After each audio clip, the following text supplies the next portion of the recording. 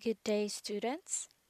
Last time we discussed about one of the important primary source in the history of the Philippines, which is Pagafetta's first voyage around the world by Ferdinand Magellan. As we have learned, Pagafetta's account was written after his return to Italy as suggested by his contemporaries. The book he wrote tells us about the journey of Magellan and his fleet composed of 5 ships from Spain crossing to the Strait of Magellan, the Mar Pacifico or the Pacific Ocean, until they landed in the Philippines in March 16, 1521. It also accounted about the observation of Pegafetta of the customs and the behavior of the Filipinos during that time. He documented important events in the book like the first Mass, the baptism and conversion of the first Catholics in Cebu, the Battle of Mactan, where Magellan was killed, as well as the return of the only surviving ship, Victoria, to Spain. Today, we will continue our exploration of the Philippine history in the context of another important primary source. We will talk about the customs of the Tagalogs as documented by Fray Juan de Plasencia. Our objectives for these lessons are the following. First is to examine the context and perspective of the document. Second is to explain the relationship among the members of the barangay, discuss the religious and spiritual practices and beliefs of the early Filipinos, and lastly, to determine the significance of the document to the Philippine history. So, in this topic, we will talk about an important document that gave a description of the pre colonial life of the Filipinos, particularly in Luzon, or what we call the Tagalogs. So, before we will start our discussion of the excerpts of the customs of the Tagalogs as written by Fray Juan de Plasencia, let us tackle first the historical context or what is the historical background during the time that Father or Fray Juan de Plasencia wrote the customs of the Tagalogs. So during the first century of Spanish rule, we learned in our history that the colonial government have difficulty in running the local politics because most of the Spaniards during the time they really don't want to live outside Intramuros. So as we all know, Intramuros is like a walled city in Manila. So most of the Spaniards just want to live in luxury or in elegance, so they don't want to go outside Intramuros or live somewhere else. So because of that, the Spanish officials um were forced to give some sort of positions to the Filipinos. And one of that position is the Gobernadorcillo. So the Gobernadorcillo is actually equivalent to our municipal mayor today. So they are the leader of the town which is called Pueblo during the time. So these Gobernadorcillo, they're actually expected to be loyal to the crown, to the King of Spain. And the friars assigned in the parishes were instructed to supervise and monitor the activities of these Gobernadorcillo and the rest of the Filipinos in that particular town or pueblo. So that is when um, the the role of the friars became very important. As we all know, during the time of the Spanish colonization, there is no such thing as separation of the church and the state.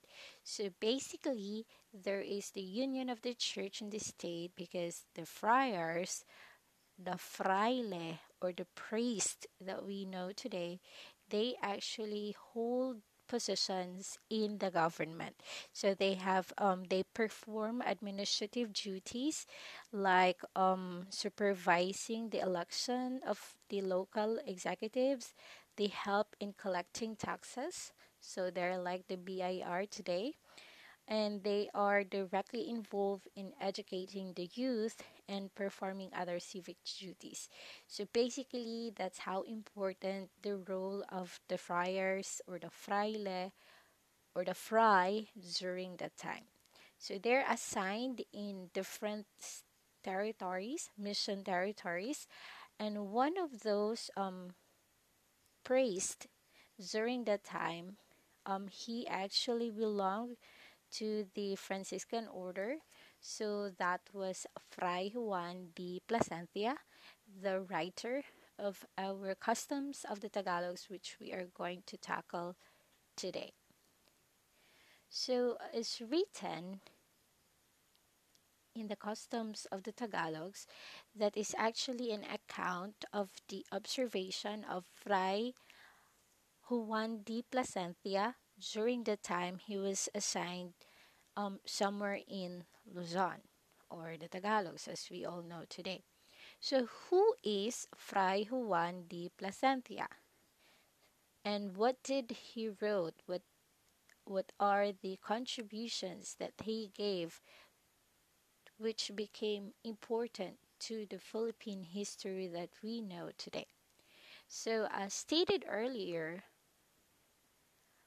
Plasencia wrote um, Relación de las Costumbres de los Tagalogs, or in English, Customs of the Tagalogs, which was written in 1589. So these Customs of the Tagalogs contains numerous information regarding the history um, prior to the the spreading of the influence of the Spaniards all over the Philippines.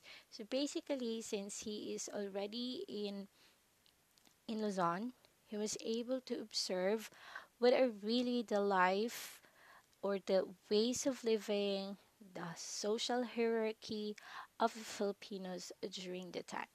So this is a very important primary source, and this is actually personally witnessed by Fray Juan de Placentia. So basically, this is a primary source, as I've stated. So during the time also, aside from Fray Juan de Placentia, there are also other colonial officials and friars who wrote other literature that talks about the Filipinos. Like for instance, we have Miguel de Luarca.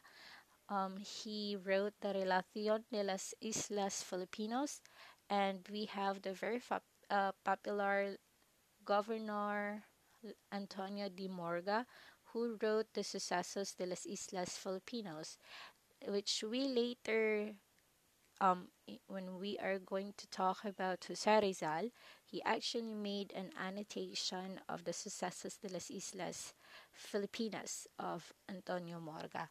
So those are other literatures aside from Fray Juan de Placentia's account. But basically, the one written by Fray Juan de Placentia is the most significant, and this is a very detailed account of what he have observed about the Filipinos. So who is Fray Juan de Placentia? So his real name is Juan de Portocarrero. So he's a member of the Franciscan order. So as we all know, there are different orders, or how do you call that? Like right now we have like the SVD priest. So it's like that. There's the Franciscan, the Augustinian priest. So there are different groups of missionaries. So Juan de Placentia, he belonged to the Franciscan order. So they came with the first batch of missionaries to the Philippines in the year 1578. And later on, he wrote the book entitled Customs of the Tagalogs. So he, together with Fray Diego de Oropesa, they were assigned to do a mission in the southern Tagalog area. So that's why he got so familiar with the customs of the Filipinos, particularly the Tagalogs. So this is actually not true to all because there might be some differences with the customs of the people in Visayas or probably the people in Mindanao, so on and so forth. So he helped in the foundation and organization of different towns like Quezon, Laguna, Rizal, and Bulacan. So the book that he wrote, the Customs of the Tagalogs, this is actually a document which is already kept right now in Archivo General de Indias in Spain, and there is another one in Madrid, Spain. The other one is in Seville, and the other one is in Madrid, the capital of Spain. Another duplicate copy um, in Archivo Franciscano Ibero Oriental. So of course, because he belongs to the Franciscan order, and then there's an English translation which we are going to know later on. The English translation, which is part of the book The Philippine Islands. So to start with our excerpts of the customs of the Tagalos, so let's talk about the social classes during the time. So basically, we learned this in our Civica at Kultura or Araling Panipunan before in our high school, that there are social classes in the Philippine society prior to the coming of the Spaniards. So these social classes, of course, starts with the datu. As we all know, he is the leader, he's the decision maker. He solves the issues and conflicts in the village, or they call barangay, which is, of course, derived from the word balangay, which means a boat. So that's basically the boat where the Indonesians, when they came to the Philippines, they ride that particular balangay, which of course later on became the word barangay. So the datu, he governs the people in the village, which is composed of at least 30 families to 100 families.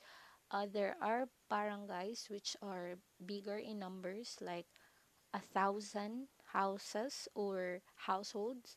So these are like Cebu, that's one of the biggest villages or barangay during the time. So this tribal gathering that happened in in the village is also called barangay. So if they have this gathering, they call it barangay. Barangay, which we all know today, is the village or barangay. So this leader, the dato, sometimes in Mindanao they are called sultan or raja or raja. So these are the leaders of the village. So they are like a monarch. They are decision maker, as I've mentioned earlier. They are the executive. They execute the laws, they make laws, they promulgate laws, and they're also judges when there are disputes among the people in the barangay. So lower to the datu are the caste. So it's like the caste system in India. So the the caste that or the social hierarchy during the time lower to the datu, of course, are the Maharlika, or we call them the nobles in English. So they are freeborn. So these Maharlikas are free people. They do not pay taxes because during the time the people are paying taxes to the dato. So it's more like what we're doing today. People are paying taxes to the government, and in return, the government will give them protection, etc., etc. So these Maharlikas, so they are those people who will assist the Datu in times of war, and especially during the day-to-day activities of the Datu. So they are like the entourage of the Datu every time he goes around the barangay or he is doing his day-to-day activities. So the Maharlikas also, they are trained warriors that will fight alongside the Datu during in times of war. That is, if they have war with another village or another barangay. So next to the nobles are the commoners in English, or we call them in Tagalog aliping namamahay. So this is one thing that we have to understand. I guess we have some sort of knowledge about the alipin in the Philippine context, but we have to distinguish what is the aliping namamahay and the aliping sa gigilar or the aliping sa gigilid. So these are actually, although the word alipin, if we translate it in English, it means slaves. But to give a distinction between the aliping namamahay and the aliping sagigilar is that the aliping namamahay are the commoners or the common people. They are those that cannot be treated as commodities. It means they cannot be sold. Their task is to serve the nobles or the datu. They can get married. They can own properties. So basically, they are like us today, like the common people, or they are also people who necessarily let's put it this way, they're like the maids working for a particular household or working for someone else, or they're the ordinary workers for someone else. So that's the aliping namamahay. So they are the commoners. And the slaves, of course, these are the alipi sagigilar. So they serve their masters in their house. So they stay in the house, stay in. So if the commoners, they have their own house, they have their own property, they can go back to their houses after they do their work in their masters. The slaves, they live together with the masters. So they are those who actually are doing the heavy and extensive labor. They can be sold. They are like commodities. They are not free. So they are not allowed to marry as well. So again, let's note that the aliping namamahay are not slaves, unlike the aliping sagigilar. So this is actually very interesting because in other countries, like for example in Italy, particularly in Rome during the time, the Roman Republic, they also have slaves, but there is no such thing as distinction between slaves. They don't have the commoner like what we have, the aliping namamahay and the aliping sagigilar. So basically, slaves in the general context of the word is they're those people who are not free. They can be sold, they could be killed. If their master owes someone else money, they could be given as a payment, etc., etc., etc. Okay, so another interesting, there's actually a very um, long book, so let's just try to summarize important things. You can just read the rest. I have given you a copy of the book. Um, Actually, it's also just an excerpt, so basically, it's just like some parts of the book written by Fray Juan de Placentia. Another interesting thing here, aside from the social classes, are laws and punishments that they have during that time. So, as I have mentioned a while ago, it is the datu who will promulgate sentences, or they will be the one who will give judgment when there is a fight between one or two or anyone within the barangay. So the dato will do the investigations as well as the sentencing. So he's basically like the judge today, although the judge will not do the investigation. It's the work of the police. An arbiter also from another barangay, if it so happens that the litigants, or in our layman's term, in our word, katong nagkinihaay, they felt that they are aggrieved, or like there is no justice to be given, so they could ask people from other barangays to be the arbiter for that. So it's just like the same today. If there is like a conflict of interest on the part of the judge, so they could transfer the venue of that particular hearing or something like that, so that there is really the assurance of justice to be served. So witches during that time there, of course, we know that witches are like considered evil, so they are killed, and their children became slaves for the chief. So this is actually one interesting thing also. You probably were wondering, how can one person become a slave?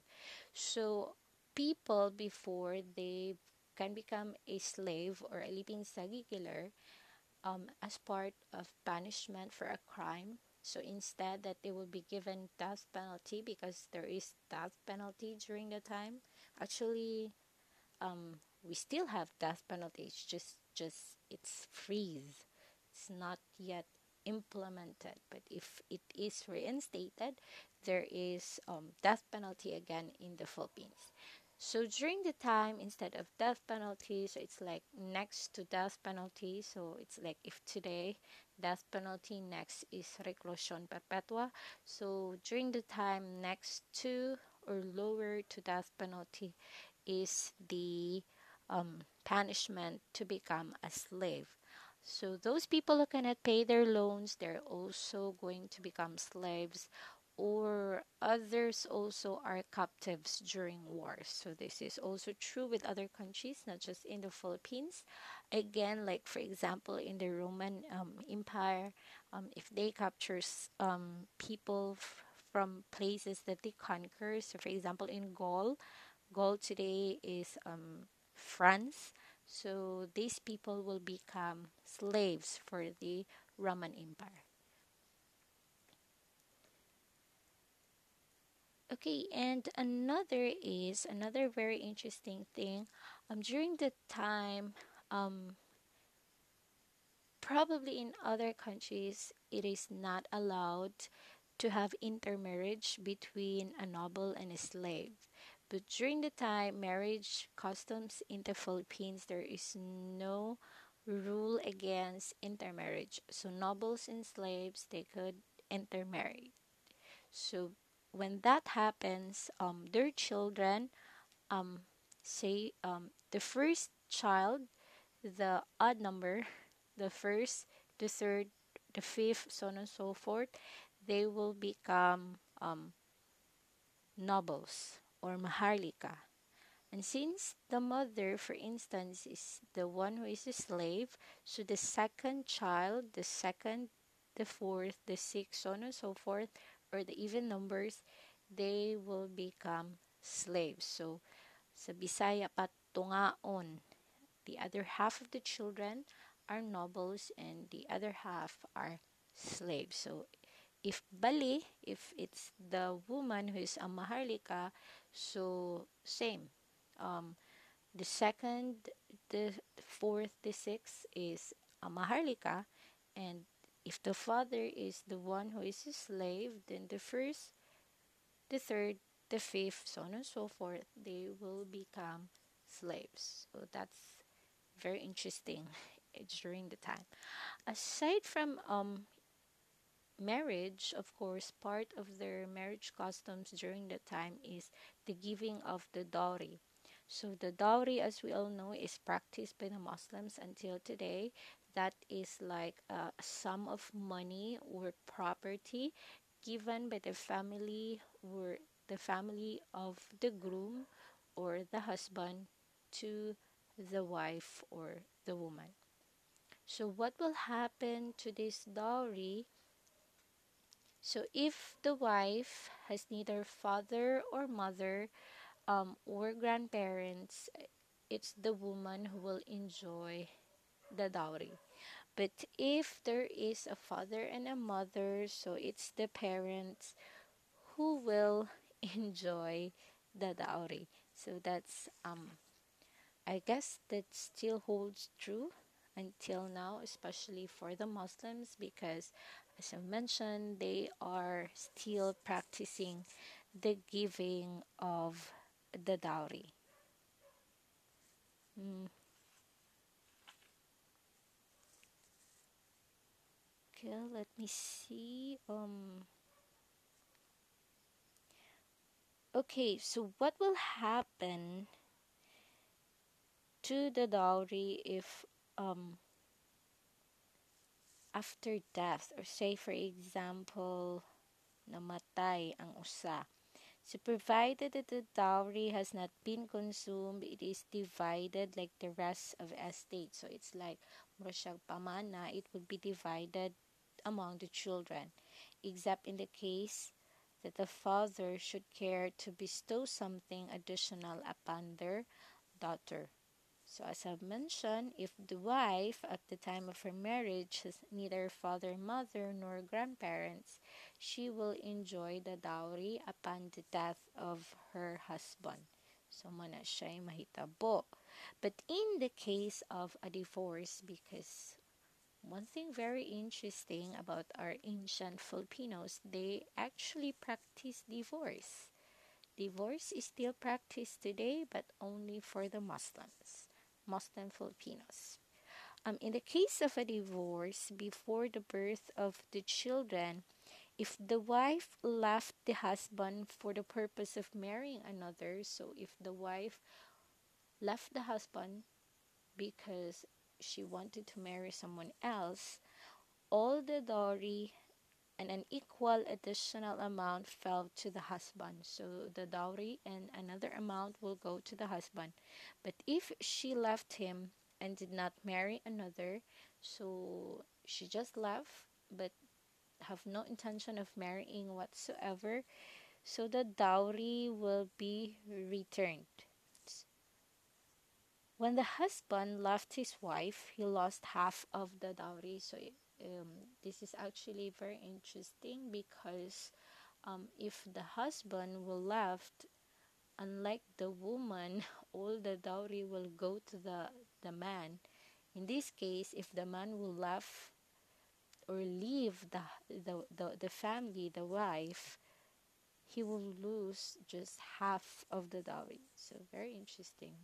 But anyway, he is the one who gave the dowry after all. So that's for the dowry.